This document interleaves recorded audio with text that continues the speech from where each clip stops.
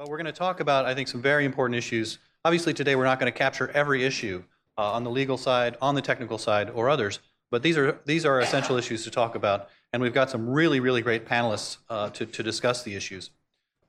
The Cato Institute filed a brief in a case called In Re Epic.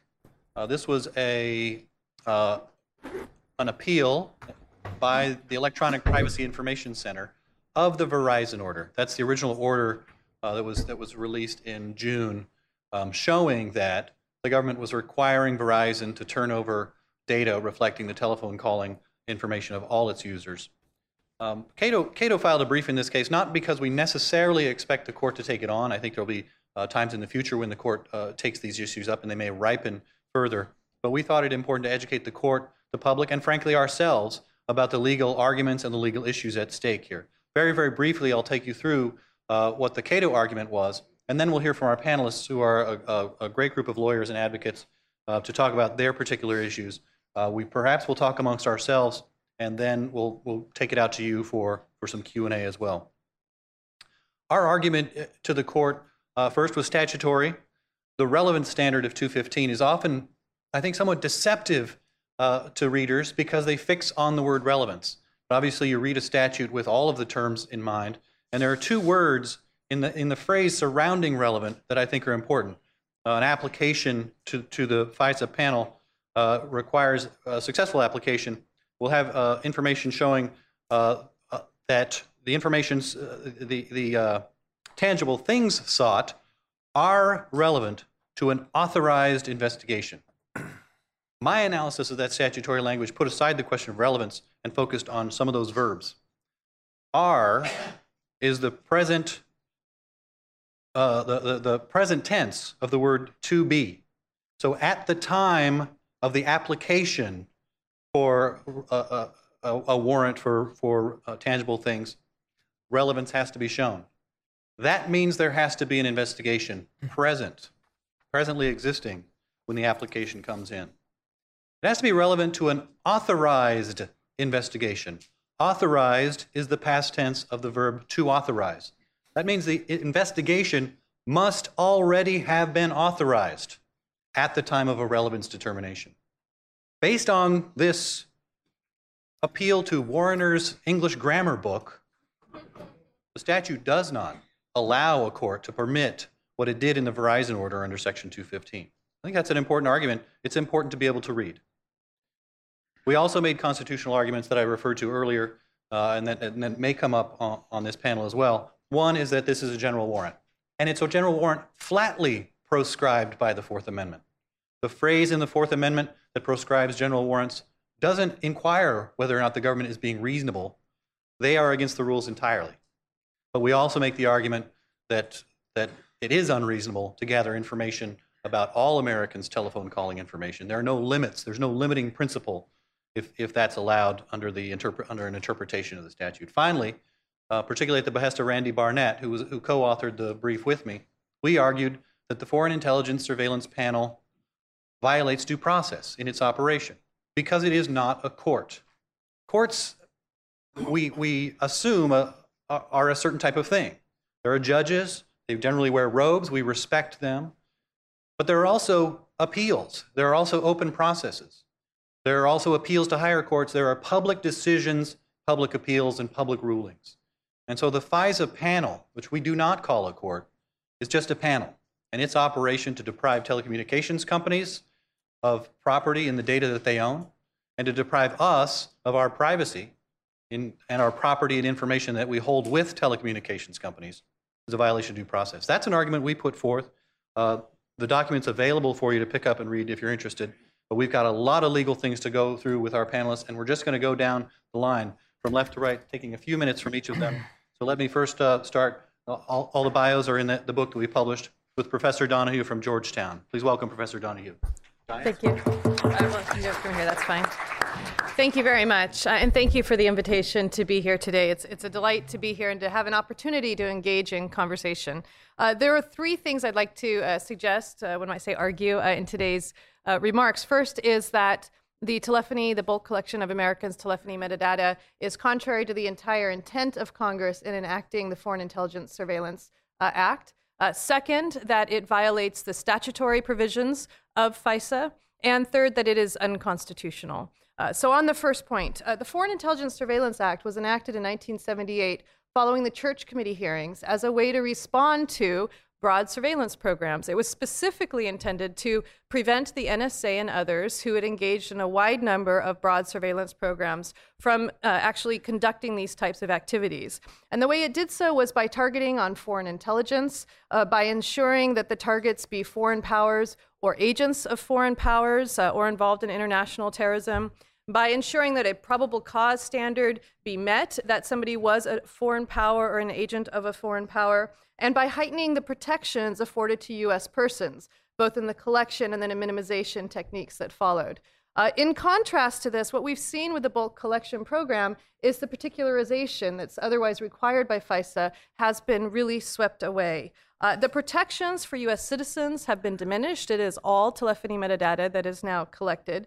And the Foreign Intelligence Surveillance Court, which was seen as a way of protecting against this kind of activity, their role has fundamentally shifted from what it was envisioned by Congress initially. Initially, FISC's role was very narrow, and this is part of the justification for not having adversary counsel at the Foreign Intelligence Surveillance Court. Their role was narrowly to grant orders or not, the government having established in their application that the target was a foreign power or an agent of a foreign power or engaged in international terrorism. What we've seen with the orders that have recently been released is that FISC has actually kicked this decision to the National Security Agency. So what we're finding to the NSA. So what we're finding is reasonable articulable suspicion is actually determined by the NSA and not by the court itself. Instead, the court grants a general order. At the same time, the court is now issuing memorandum opinions, which was not a role envisioned by it. And we now have found out that those memorandum opinions include carve-outs for the Fourth Amendment, creating within the special needs doctrine an exception that the Supreme Court itself has not recognized. And the Foreign Intelligence Surveillance Court has begun to refer to its own opinions as precedent for granting future orders. And all of this is being done without any adversarial counsel. And this has really affected, I think in many ways, the depth of the constitutional analysis, certainly, that the court has been able to do as far as we can tell from the opinions that have been released. So on the first point, the entire orientation of the bulk metadata collection is contrary to the design of FISA. Now let's move to the second point, which is the statutory provisions. I think there are three important ways in which the telephony metadata program under Section 215 actually violates the statutory language. First is with regard to this relevant to an authorized investigation, which was just touched upon. First, the word relevant is being interpreted right now to mean everything is relevant to counterterrorism. So the idea is that all telephone calls are relevant to authorized investigations to find out if there are any terrorist threats. In the same way, all email communications would be relevant. In the same way, all financial records would be relevant. All banking records would be relevant. Indeed, this word and the way that it's been interpreted by the legal authorities, or by the legal analysts, within the intelligence community, if we look at the white paper, if we look at ACLU versus Clapper, and if we look at Judge Egan's opinion that recently came out, the way it's being interpreted is so broad as to be really absurd and really nonsensical. There are no limits on that relevant standard.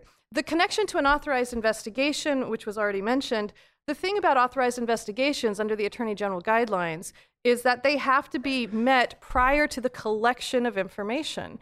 And yet they're collecting information that will be relevant to subsequent investigations that the investigations have not yet come into being. The Attorney General guidelines also require that the information to be collected be specific. They're very careful to say at a preliminary stage what's allowed, at a threat assessment stage, preliminary stage, and then at a full investigation, what kinds of tools can be used based on the level of concern or suspicion, reasonable suspicion, to the extent of probable cause when warrants can be used, that an individual has engaged in criminal activity. And in fact, the telephony metadata program does not do this. The second statutory provision I want to bring to light is the statute requires that the information obtained from Section 215 be otherwise obtainable through subpoena ducis tecum. That's actually in the language of the statute itself. And what's remarkable here is you could not obtain the bulk telephony metadata of all Americans by subpoena, even a grand jury subpoena. We could not convene a grand jury in Bethesda, Maryland, just to see what's going on in Bethesda, right? That is patently illegal. You cannot use grand jury subpoenas for fishing expeditions, which is precisely what this is. Subpoenas are specific. They deal with a particular target or individuals, and they relate to past events or past crimes. This program is being used to anticipate potential future threats. That is not how subpoenas are used. And perhaps most remarkably, in the March 2009 opinion, the Foreign Intelligence Surveillance Court itself recognized that this information could not be obtained via subpoena. So it wrote in its opinion, this is Judge Reggie Walton, wrote in his opinion that this information could not be obtained by any other legal instrument. There was the only way you could do it was Section 215. And what's remarkable is that's actually acknowledging it's illegal because the statute requires that it be obtainable by other means. And then he goes on to say, but the government swore under oath that it was vital for U.S. national security and that it would police the system. Now, this was a way of addressing that for almost 3 years, the NSA had been submitting identifiers to the database without first ensuring that there was reasonable articulable suspicion, to the point where of 18,000 identifiers submitted per day, only 1,800 had reasonable articulable suspicion. So the court was very upset that because they were using authorities that they could not otherwise use, and they had promised that it was very important for U.S. national security by swearing under oath, and they promised to police themselves, but they did not, the court was very upset. This opinion, I think, is disturbing at many different levels, not least of which is its open acknowledgement that this program violates the statutory language. The third and final statutory point I'd like to bring is FISA already accounts for pen register and trap and trace. There's an entire subchapter focused on pen registers and trap and trace and what steps have to be met by the government in order to obtain an order to get a pen register and trap and trace. And what this program amounts to is really an end run around the other requirements in the statute that already provide for these authorities. Okay, so moving to the third area that I'd like to address, and that's the constitutional considerations. And here I would like to suggest that this program is unconstitutional. Smith v. Maryland is the case that's most relied on in this instance, and the government relies on it. Judge Egan relies on it in her August 2013 opinion. In fact, it's the only Fourth Amendment case that she directly cites, aside from Fisk's own precedent, which is redacted in the opinion itself. Now, in Smith v. Maryland, this is a case in which there was a woman up in Baltimore, Patricia McDonough, who was robbed, and she described afterwards to the police a description of the man and the 1975 Monte Carlo car that she had seen at the scene. She subsequently got phone calls in her own home from a man who identified himself as the robber. He told her to go out on her front porch, where a 1975 Monte Carlo drove very slowly by the front of the house.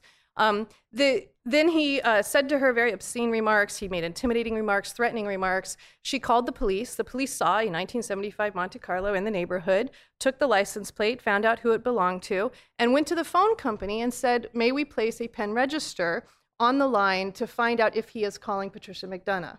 They did. That same day, he called Patricia McDonough. They used that to get a warrant. They went to his house, and there was the phone book open to Patricia McDonough's name with the tab folded down to her name. Okay, now on the basis of those facts, the Supreme Court said you do not have an interest in third-party data. In this case, that the phone company was able to find out the numbers that you were calling from your phone when this pen register was placed. The problem with relying on this case is manifold. First of all, this case basically relied on a situation where the police already had reasonable suspicion that an individual was engaged in illegal, threatening, and abusive behavior. Second of all, the kind of information that you could obtain at that time was simply the number you were calling. We now have a changed technological circumstance that from telephony metadata, you can find out not just who you're calling and who is calling you, but where you are located from the trunk identifier information. Forget GPS chips. This is just from the trunk identifier information in these calls. This was before cell phones, so this follows you around wherever you go. They can find out if you're calling a rape crisis line, a suicide hotline, a political party headquarters. They can find out social network analysis, who those important nodes are. The technologies and the level of intrusiveness on privacy for what is now possible is dramatically different from what was possible in 1979. And the government would have us all treated as though we were Michael Lee Smith in this case, as though we had engaged in all of these activities and been brought to a level of reasonable suspicion. The final point I would like to mention with regard to the constitutional considerations is that this is a general warrant. General warrants are prohibited by the Constitution. That is why the Fourth Amendment was introduced in the first place. It was because writs of assistance were being used by Prime Minister Pitt in the United Kingdom. He actually wanted to use these to crack down on illegal behavior in the colonies. And the increasing use of general warrants was sharply contested by Americans, by James Otis in one of the most famous orations. John Adams, who was there, later wrote, "Then and there the child independence was born." We later had Madison and the construction of the Fourth Amendment to prevent general warrants, which is the ability to collect information at any time on an ongoing basis without any prior suspicion of wrongful activity. This amounts to a general warrant and is, as such, it is odious to the Fourth Amendment. And so I would conclude by saying that both in terms of the trespass that's involved in this case, the general warrant considerations, and then, of course, the reasonable expectation of privacy. So regardless of whether you adopt Justice Scalia's approach in terms of looking at trespass and general warrants, or other justices' approach in terms of applying reasonable expectation of privacy, as Justice Sotomayor does in Jones in the GPS case, these programs, and particularly the bulk collection of Americans' metadata, is unconstitutional. Thank you. Thank you. Thank you. Next, Jamil Jaffer from the ACLU. Thanks, and thanks for the invitation. So Professor Donohue has set out, I think very compellingly, the case against the call records program, both the statutory case and the constitutional case. I think what I would like to do is just try to focus a little more closely on some of the arguments that the government has made in response to the case against the lawfulness of the call records program. And I see all of this through the lens of the litigation that the ACLU brought in the first days after the call records program was disclosed. We filed a case which is called ACLU v. Clapper. It's in the Southern District of New York. And we make essentially three claims. The first is that the program violates the statute, that it exceeds statutory authority because only by completely mangling the meaning of the word relevance can you possibly arrive at the conclusion that all call records indefinitely are relevant to an ongoing investigation. The second claim is that the call records program violates the Fourth Amendment, that it intrudes on a reasonable expectation of privacy and that it's unreasonable under the Fourth Amendment. And the final claim is that the program violates the First Amendment because it imposes a substantial burden on First Amendment rights, on associational rights and expressive rights, and it's not narrowly tailored to the government's legitimate interest in keeping the country safe. So those are the three claims, and to anyone who litigates these issues, what I'm about to say now will not come as a big surprise, but maybe to the rest of you it still does. When the government responded to our case, when it filed its motion to dismiss, and when it opposed our motion for a preliminary injunction, most of the government's energy was spent not addressing the merits of the program, not defending the lawfulness of the program, although the government did try to do that. Most of its energy was spent trying to argue that the court had no business reaching the merits, it made that argument in several different ways. But the one I want to focus on right now is the standing doctrine, because this is something that has been a bar to surveillance challenges over the last 12, 13 years. Over the last 2 generations, but especially over the last 12, 13 years. So the government's argument in this case is that the ACLU lacks the right to challenge the constitutionality of this program because although the ACLU can show that its call records were collected, it can't show that the government actually accessed the call records. We don't know what's happening on the back end. Now, I think it's worth pausing just to just to reflect on the audacity of that argument, because the government for the last decade has been arguing in court that people lack standing to challenge surveillance programs because they can't show that their communications were collected. And now we walk into court with evidence that our communications were collected, and the government says, actually, it's not enough to show collection. You have to show that we actually accessed the communications too. And obviously, if you the government's logic insulates the call records program and virtually every foreign intelligence surveillance program from judicial review. And I think that is problematic. And I say that for several different reasons. The first is that, obviously, if the government is engaged in unlawful surveillance, we should want a court to stop it. That was the point of having a Fourth Amendment. It was the point of having a constitution to impose limits on the government's power. And here we have, everybody recognizes, at least sort of rhetorically, that there is a limit set by the Fourth Amendment on the government's surveillance power. But in reality, that's not a limit that can be enforced, because under the government's theory, nobody has standing to challenge this kind of surveillance. So that's one reason I think it's problematic. But a second is that even if this kind of authority just sits on the books unused, even if the government never uses this authority, the very existence of surveillance authority has an effect on individuals' rights. People act differently when they know they could be surveilled. That was the insight of the panopticon, right? The idea is the government doesn't have to be watching you; they just have to create the possibility of watching you, and then you will act differently. I don't think that's a controversial claim or a new one. I think it's widely accepted. But if you keep these programs on the books, keep these statutes on the books, but you insulate them from judicial review, then even unlawful authorities will sit on the books, having that effect on the way that ordinary citizens interact with one another and interact with their government. And that's a problem. And then finally, I think it's a problem for the government, because to the extent that the government's authorities are legitimate ones, the absence of any judicial certification of that legitimacy is a problem for the government. It means that there's doubt about the legitimacy of even surveillance authority that is consistent with the Constitution. So I don't think it serves the government's interests to have these statutes insulated from judicial review categorically. So, those are my points about the government's procedural arguments. Just do I have 2 more minutes? Is it? Just a couple of things about their arguments on the merits, and Professor Donoghue has already addressed this at some level. But I want to talk about the what the government said when we said that this authorizes everything, that this authorizes you to collect everything. The government said, no, you are being you guys are hysterical. The ACLU is blowing all of this out of proportion. This kind of surveillance is limited in 2 very important ways. The first is that this is a foreign intelligence investigation, and foreign intelligence investigations by their nature are far-reaching.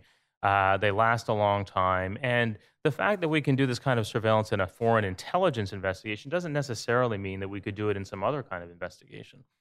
And then the second argument they made is that call records are different from other records, maybe even unique. Call records are different because they allow the government to mine them for relational information, associational information. You can, if you get all the call records, you can find out who's calling whom, and that's not something you can do with a subset of the call records. And call records, the government says, are unique in this sense. Now, I think that neither of those limits actually withstand scrutiny. And the first one, the foreign intelligence investigation argument, it may be true that foreign intelligence investigations tend to be far-reaching and long-term, but that's also true of many other kinds of investigations. It's true of insider trading investigations. It's true of international fraud investigations.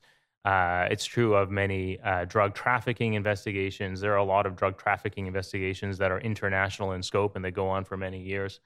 So I don't think it's a real limit to say, well, this is a foreign intelligence investigation, and therefore you don't have to worry that the same argument wouldn't be marshaled in the service of similar surveillance and criminal investigations. And then on the call records are different argument, I think call records are perhaps different in that you can get relational information from them, but they're not unique. You could get that kind of information from medical files, right? From medical records. If you were investigating Medicare fraud or something like that, you might want to know who had been in contact with whom, who had prescribed what to whom, which doctors were making an inordinate number of claims. I think that would be very useful information. If you were investigating insider trading, you might want that kind of information too. I mean, if you have been reading about or read about the Galleon investigation, the Raj Rajaratnam investigation, it was all based on associational theories about who was associating with who was calling whom. And if the government had had this kind of database for that kind of investigation, I think it would have been extremely helpful to them. So, that's just to say that when the government says, don't worry, this is narrow, this is just call records and it's just foreign intelligence, I don't think anyone should buy it. And I'll end with this. The takeaway is that this debate we've been having about, is the call records program lawful? Is the call records program a good idea? It's an important debate, but really the debate isn't about the call records program. It's not about the use of this kind of surveillance power in terrorism or foreign intelligence investigations. It's a much more general question that's presented by this kind of program. The question is, should the government be allowed to collect everything on the theory that one day somebody might do something wrong, and it may be useful to the government to have some of this information, all of this information, in order to investigate that person and to investigate other people who might have been in touch with that person. That's the question we should be asking. I think if you present it that way, it becomes a little harder to accept that this is a good idea. Thank you, Jamil Jaffer. Yesterday on the Drudge Report, a link to this event referred to our next speaker as Google's privacy czar. I love the attention that it brought. I don't know what David Lieber thinks of the attention it brought. David Lieber from Google. Thanks, Jim. I've been taking a lot of good-natured ribbing from my colleagues, but I'm looking across the row of my panelists here, and I got to say, I feel a little bit more like Admiral Stockdale than I do on privacy. And they got that. Yeah, I know. For those of you who are under 30 and watching this, just Google it. So, anyway, thank you, Jim, and thank you to the Cato Institute for having me here today. Just a brief caveat before I start. I want to make it clear at the outset that I'm speaking in my capacity as a privacy policy counsel for Google's public policy team. I don't have any insight into or any familiarity with any FISA demands that we might receive, assuming that we receive any at all. So, with that out of the way, in recent weeks, Congress has rightfully turned its attention to the important issue of transparency, and specifically, Representative Lofgren and Representative and Senator Franken have introduced bills that would enable but not require companies to publish aggregate statistics about the volume, scope, and type of FISA demands that they may receive. We've been supportive of that legislation, along with a number of other companies, trade associations, and civil society groups, and we're looking forward to a broader campaign to codify the principles that are reflected in those bills.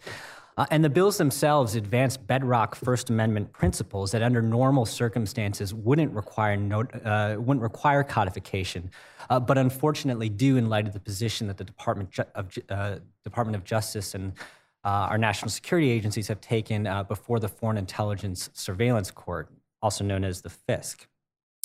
So backing up, as most of you know, in June, we did file a motion for a declaratory judgment before the FISC, asserting a First Amendment right to disclose aggregate statistics about the FISA demands that we may receive, assuming that we receive any at all, and that we've chosen to take an aggressive posture before the FISC and on the issue of government transparency shouldn't come as a surprise either, I think, to our users or to the broader public. As many of you know, in 2010, we released our first government transparency report in order to shed more light and more insights into government requests that we get not only from law enforcement agencies here in the United States, but also from governments abroad. We were the first service provider to launch a transparency report, and we've aimed with each iteration of that transparency report to provide more granular data, more data that would be useful in informing the broader policy debates around surveillance. And we release that transparency report on a biannual basis. So, for example, earlier this year, after a long negotiation with the Department of Justice, we, for the first time, published numbers around the number of national security letters that we receive. Now, we publish them, albeit in broad strokes, in bands of 1,000. But we are looking with each iteration of our report to provide new types of data. So in our case before the FISC, the government is effectively asking the court to place its imprimatur on the proposition that the government should be the arbiter of who gets to speak about the issuance and receipt of FISA demands. That's just a striking departure from important First Amendment principles. And so I want to focus on, just briefly, are two areas where I think the government's position is particularly untenable in light of First Amendment principles regarding restrictions on speech. First, the government's position that service providers can't provide information about the FISA demands that they may receive is tantamount to a prior restraint. And prior restraints, as the Supreme Court has noted in the past, carry a heavy presumption against constitutional validity under the First Amendment. The Supreme Court has noted on a number of occasions that prior restraints are among the most serious and least tolerable infringements on the First Amendment right, and that it's only in truly exceptional cases where the right to free speech must give way to a countervailing and compelling governmental interest. In a case in 1931, Neer versus Minnesota, the court noted that that prior restraint doctrine may be applicable and speech might have to yield in circumstances where the country was at war. And the court sort of posited two hypothetical examples where that may be the case, where there was going to be a publication of the sailing dates of military ships, and also where there was going to be the publication about the number and location of troops at a given time. And what the court said was under those hypothetical scenarios that there may be an argument there for an exception to the prior restraint doctrine. But these types of national security risks are qualitatively different in character than truthful speech regarding aggregate statistics that service providers receive about FISA demands. In 1971, in the landmark Pentagon Papers case, this was New York Times versus the United States, which was a per curiam opinion, but in that opinion, Justices White and Stewart noted that any national security exception to the prior restraint doctrine must be construed narrowly, and that such a restraint would only withstand constitutional scrutiny where the publication would inevitably, directly, and immediately cause harm to national security. Second, any restrictions on the ability of service providers to speak about FISA demands that they may receive are also amount to content-based restrictions. And like prior restraints, content-based restrictions are particularly disfavored.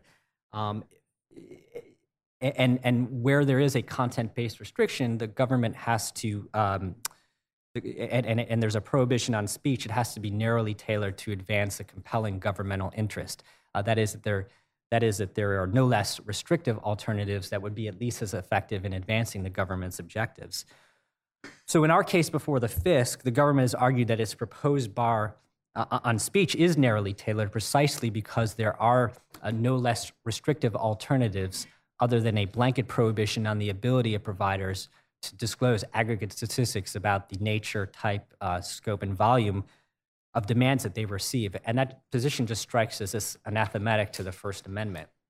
If you are taking a closer look at analogous cases in the NSL context, we've seen courts either strike down or effectively rewrite statutory provisions that impose gag orders on the individual receipt of NSLs, on providers who receive these from speaking about their receipt of those NSLs. And notably, these statutory gag orders actually do apply to speech about receipt of individual NSLs. And even in these particularized instances, the court has looked upon these statutory gags with deep skepticism. Our motion for declaratory judgment before the FISC, by contrast, doesn't ask for the ability to speak about individual demands that we receive, but rather to speak broadly about aggregate statistics concerning FISA demands that we receive. We don't think that transparency and national security are mutually exclusive ideals. And to be clear and to be fair, I don't know that the government's position is necessarily that's true. They've laid out plans to disclose additional information about the FISA demands that they issue, and at least in part partially the scope of those demands as well. But it is anachronistic, I think, to live under what effectively amounts to a licensing scheme whereby the government gets to choose who speaks about receipt of FISA demands and just how robust that speech is. So we're looking forward in the coming months to working with Congress on legislation that would codify the type of transparency we'd like to see and continuing to work before the FISC to advance our arguments in that respect. Thanks. Thank you, David Lieber. A special note of thanks and praise to Paul Rosenzweig, who isn't going to speak in parallel to the rest of the speakers on this panel. He's not in agreement with all of us, and so he's especially welcome and we appreciate having him here with us today. Paul Rosenzweig. Well, thanks. I do feel a bit like Daniel in the lion's den, or you know, the Christians and the lions. Pick your metaphor. I also feel a little bit like I've gone back down the rabbit hole. About 10 years ago, I was running around the country and I was giving a talk, the title of which it was about the Patriot Act, and many of the same issues recur, and the title of which was John Ashcroft is Not Darth Vader. So I've decided to repurpose that talk and begin by saying Eric Holder is not Darth Vader. It strikes me that it's important to make a couple of distinctions here. The first is between law and policy. The question of the lawfulness of the NSA's activities is different from whether or not they're wise activities. I would probably join most of the panel in thinking that if I were the policymaker, I'd have picked a different set of results. But the question for this panel is one of legality, and that raises the, to my mind, pretty obvious question, you know, what makes something lawful? And I would have thought an executive branch acting pursuant to what it perceives to be legal legislative enactments that it gets from Congress, that it takes to the designated judicial officer that the statute designates for that determination, follows what they say, changes what they do when that judicial officer pushes back and says, no, you this far but no farther, or you've gone too far, cut back, as the opinion set from the FISC court seems to demonstrate, would be acting in a lawful manner. It would be what we would recognize as law. And I guess one of the first points of disagreement, and I'll just do this briefly, it strikes me that it has to be a court, Jim. I mean, it besides having judicial officers, it has all the appurtenances of a court. And if it's not a court because it's an ex parte proceeding, then every other ex parte proceeding is likewise subject to some form of challenge. So when you or when Jamil says that it's not subject to judicial scrutiny, I would respectfully disagree and say it's been subject to extended judicial scrutiny, just not of the form that you think is the appropriate level of judicial scrutiny, but it's the form that we got, you know, from 1974 going forward. They follow the forms, and if you don't like the answer at the end, you know, that's not the process problem, but necessarily one of the inputs. So I wanted to talk about the two inputs, the constitutionality and the statutory provision. If I have any time, I will come and talk about prior restraints, but probably not. On the constitutionality question, I think that in the end, Laura should be right, but she's not, at least not in the way it is right now. I did a lot of work on a case called U.S. versus Jones last term, which involved a large-scale collection of metadata, in that case geolocation data from a GPS tracker on a man's car. And our argument, both in the DC initially in the DC circuit, was that there's a difference between getting a single data point about the man's travel from one place to another, and what was in that case 28 days of continuous logging of everywhere he went. And I accept the premise that that larger scale of data transforms the nature of the inquiry. And the analogy I always came up with was it's a bit like a punctilious painting, right? A single dot of color is one piece. You step back, it's not just a green dot anymore, it's a beautiful painting by Seurat. We lost in the DC circuit. Judge Sentel captured the other side of the argument quite well by saying 0 plus 0 plus 0 equals 0. Or if each single dot can be collected without any violation of the terms of the Constitution, then collecting a lot of dots is equally not a problem. When we brought that to the Supreme Court, they decided it on another ground. There are some indications in some of the concurrences that the court might be willing to change that, but they haven't done that yet. And the Fisk Court, as an inferior court, is pretty much bound by that determination. We may get a determination now in one of the forums that arises from this. I think Jamil is likely to get his standing at some point along the way here now. But to date, the constitutional argument, much as it might appeal, just doesn't carry forward. At least not under existing court precedent. And you can say the court deviated from the original understanding of generalized warrants. You can say a lot of things, but courts have faced the question of the collection of large numbers of pieces of data more than Justice Smith, and every court that has looked at any amount of collection of lots of data has said Smith controls. And the parallel banking case is called Miller. So then that gets me to the statutory question of relevance. And here, the point I would make, and this is where I'm going to actually get to these slides, is that I think that there's actually that Laura needs to actually convince Jamil, and Jamil needs to convince Laura. I agree with Jamil that the data is robust and creates a large set of relational bits of information from which you can glean a lot. And I also agree with him that that argument can't be cabined to call records, that it will apply to financial data, it will apply to anything else. But if it is that good a bit of data that creates a relational database that is of use, then there is a reasonable basis to believe, and Jim left out those two words, reasonable basis to believe that it's relevant to an authorized investigation. Two pieces about that. The first is the authorized investigation piece. The paradigm that underlies what Jim was talking about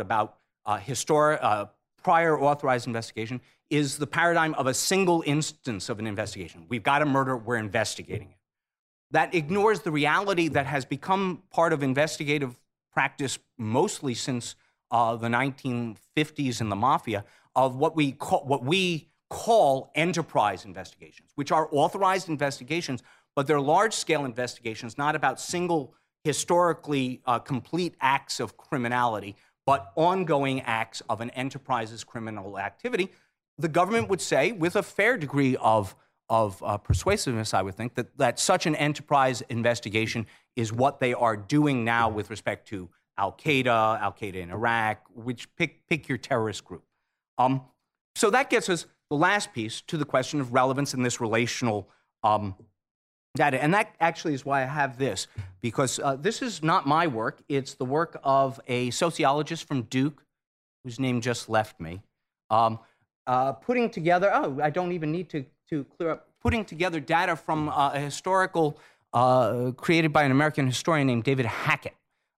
This is relational data involving just two pieces of data, the names of men living in Boston in 1775, and what club they belong to, what social club they belong to. Now, anybody who knows any American history knows that these social clubs were the fonts of the terrorist rebellion, the guerrilla war against the lawful authority, the British, of course, and that would be the British's counterterrorism characterization of it. The sociologist in Duke, whose name still escapes me, took this data, did just that, and this is a social network that reveals quite clearly the various groupings of people in their clubs, contains a lot of information about a lot of innocent people who weren't proto-revolutionaries, as well as information about Sam Adams and all that. But if you go into the center, there's one guy at the center who, if you did the analysis, would be the linchpin, the guy who falls out of the equation as the one man you would want to start to track. He might not be the leader, but you'd think he was a pretty important thing. And by the way, for another Google exercise, the other man, Thomas Uran, I'd never heard of, but it turns out he's one of the unsung heroes of the American Revolution, somebody who had a significant role that we have forgotten with the history of time, that this has served to remind us of. I invite you again to Google his name and you'll learn about him if you're under 30 or if you don't study American history. But what this suggests to me, under 230, but what this actually suggests to me is that in the dispute, as I posit it, between Jamil and Laura, Jamil is right, that the relational bits of information are extremely robust and extremely strong predictors. That's what the statute says we should have, and that's what makes it relevant. I would go back and change the constitutional predicates as a way of getting at it. Paul, your 45 seconds are up. Did I go too long? Thank you. Thank you. Sorry. No, fine. A brief word of any panelist with regard to any other, and then before we go to Q&A, we have only a very short time, I'm sorry, but we'll try to do some Q&A from the audience as well. Okay. Yeah, sure. I'd like to respond to a few of the points that you raised, Paul. Thanks very much for them. Judge, I would add to Judge Sentell, Judge Egan, of course, interestingly said you don't have a Fourth Amendment search arise ex nihilo, as she says, right, from non-existence. The problem is that, again, she's considering Smith versus Maryland, where it's one pen trap placed on one phone with the level of technology nowhere near as advanced as it is today. So the privacy interests have fundamentally shifted, and therefore the level of intrusiveness that is represented by these interests has fundamentally shifted. And I would say that the Supreme Court agrees. So let's take a look at those cases. U.S. versus Jones, which you mentioned. I'm sorry, my condolences about the case. But you won. You won in a shadow majority, right? So you look at Justice Alito's opinion in that case, and you look at Justice Sotomayor's opinion in that case, and she says that she would not extend third-party data to consider it outside the protections of the Fourth Amendment. And the reason she says that is because 24/7, 60/60 surveillance for a 28-day period is too much. And we see this shadow opinion. What we've seen with new technologies really in the last decade on the court, if you look at Kylo, thermal imaging case, you're starting to see tension between justices who consider technology from a trespass perspective and justices who consider it from an application of CATS. This is the telephone booth case in 1967 when the Fourth Amendment came to protect people, not places. When an electronic bug was placed on the outside of the telephone booth, it was the act of closing that booth that protected the individual inside the 2-bit better, inside from when he placed his phone call. And what we're starting to see is tension between the application of CATS and a reasonable expectation of privacy and trespass, which is Justice Scalia's point. So if you look at Kylo, it's decided on trespass grounds, right?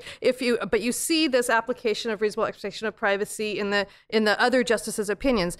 He cites Entick versus Carrington, for instance, in that case, and he goes back to that, back to Entick. In Jardines, we recently have the dog sniffing cases. You have the same thing. You have, once again, it's decided on trespass grounds when the dog is on the porch of the home, and yet you have Justice Kagan, saying in that case, and by the way, if we had applied CATS, we would have reached the same result. So I think to ignore the court's opinions in these cases ignores the fact that the Supreme Court seems to agree that surveillance conducted over a multi-day period, when you're accumulating this pointillistic exercise, the mosaic theory, shall we call it, of intelligence, or the Surratt theory, or maybe the whatever the artist might be that you would adopt, that when you do this, you are talking about a different level of intrusiveness of privacy. And as Justice Scalia remarked, in these cases, the fact that we now have CATS does not annihilate the protections that were in place when the Fourth Amendment was first introduced. Jamil Jaffer, your 1 minute. Okay, so two very quick points. The first is I think that there's something vaguely comical about the level of denial on the part of some defenders of the program. I don't include Paul in this, but Jones is a case that directly addresses this kind of surveillance, mass surveillance of metadata. And yet, if you look at the Egan opinion, or you look at the David Chris law review article that a lot of the defenders of the program are now citing, both of them deal with Jones in a single footnote. And on the other hand, they deal with Smith v. Maryland in many, many paragraphs, as if this 30-year-old case decides this issue. And Smith, as Professor Donahue has already pointed out, was this extremely narrow case involving much more primitive technology. And to say that Smith justifies a program like this, it's like, you got a herd of elephants dancing on the head of a pin. It's not that kind of case. It's a case that was very, very narrow. And then just as to the FISA court, why we complain that FISA court review is not sufficient. It's not just that it's structurally insufficient in that it hears only from the government, it meets in secret, it rarely publishes its decisions. I mean, all of those things are troubling. but it's also jurisdictionally prevented from reaching the kinds of issues that we think the court should and that an ordinary federal court would address if an ordinary federal court had jurisdiction to reach the merits. Things like the First Amendment claim. The FISA court has said it can't address claims like that. We brought a case in the FISA court 3 years ago asking the court to review the constitutionality of the FISA Amendments Act, and the court said we don't have the jurisdiction to review the facial validity of a surveillance statute. So even if the structural problems don't bother you, the court is jurisdictionally prevented from reaching many of the things that are being debated here today. Admiral Stockdale, I assume you don't want to weigh in on this particular debate. We have very, very little time, but I'd like to take just one question, and I'd like to take a question actually because there's been good discussion on the legal issues around the 215 program. Does anybody have a question for David Lieber with regard to his points of view? Over here. The blue coat, light blue coat. Hi, I'm Spencer Ackerman with The Guardian. Does Google have any corporate interest in non-compliance with any surveillance order? That's a loaded question. So can you? It is, yeah. No, can you just expound on that a little bit? Yeah, sure. As I've been covering this issue, we've heard a lot from companies like your own about the need for transparency, to talk more fulsomely about these issues. And I'm wondering where the company stands on the actual substance of the surveillance and whether it seeks to resist being a part of the surveillance apparatus itself. And there have been some questions raised by some people that perhaps the companies could try and actually force the issue by indulging in a kind of civil disobedience, by saying we're not going to resist the order and we're going to see if we can press the point and see if the government challenges us or does something like that. There are a few companies on the planet, I can imagine, that could actually withstand the legal challenges that would then result. And Google, I would think, is one of them. So I'm wondering if Google has any interest in that. Yeah, and that's not a question that I could really effectively answer for you. It's just because, as I mentioned, I'm a public policy guy, and you're getting into questions now that I think really are best directed at people who candidly can't even talk about them. So there's a dance that goes around with this, but I think that just underscores the importance of transparency. We'd love to be able to talk a little bit more in detail about how this process works, assuming, again, that we receive any of these demands at all. But really delving into that territory or even sort of dipping your feet into it's dangerous terrain. But that said, I will say, sort of backing off, broadly speaking, we have pushed back on government requests, again, broadly speaking, on many different occasions before. There are instances, obviously, where those pushbacks have been public, but there are instances, too, where we've assumed the same sort of posture. So I'll leave it at that. Two times during this short panel, David Lieber has delivered laugh lines, I think required by the legal circumstances of his company. The laughs are tragicomedy. We have to conclude here, and we'll resume with the next panel very soon, a few minutes of break time, so you might be able to step out, but do hurry back. We'll begin in a few minutes with the technology panel. Thank you. Thanks to our panelists.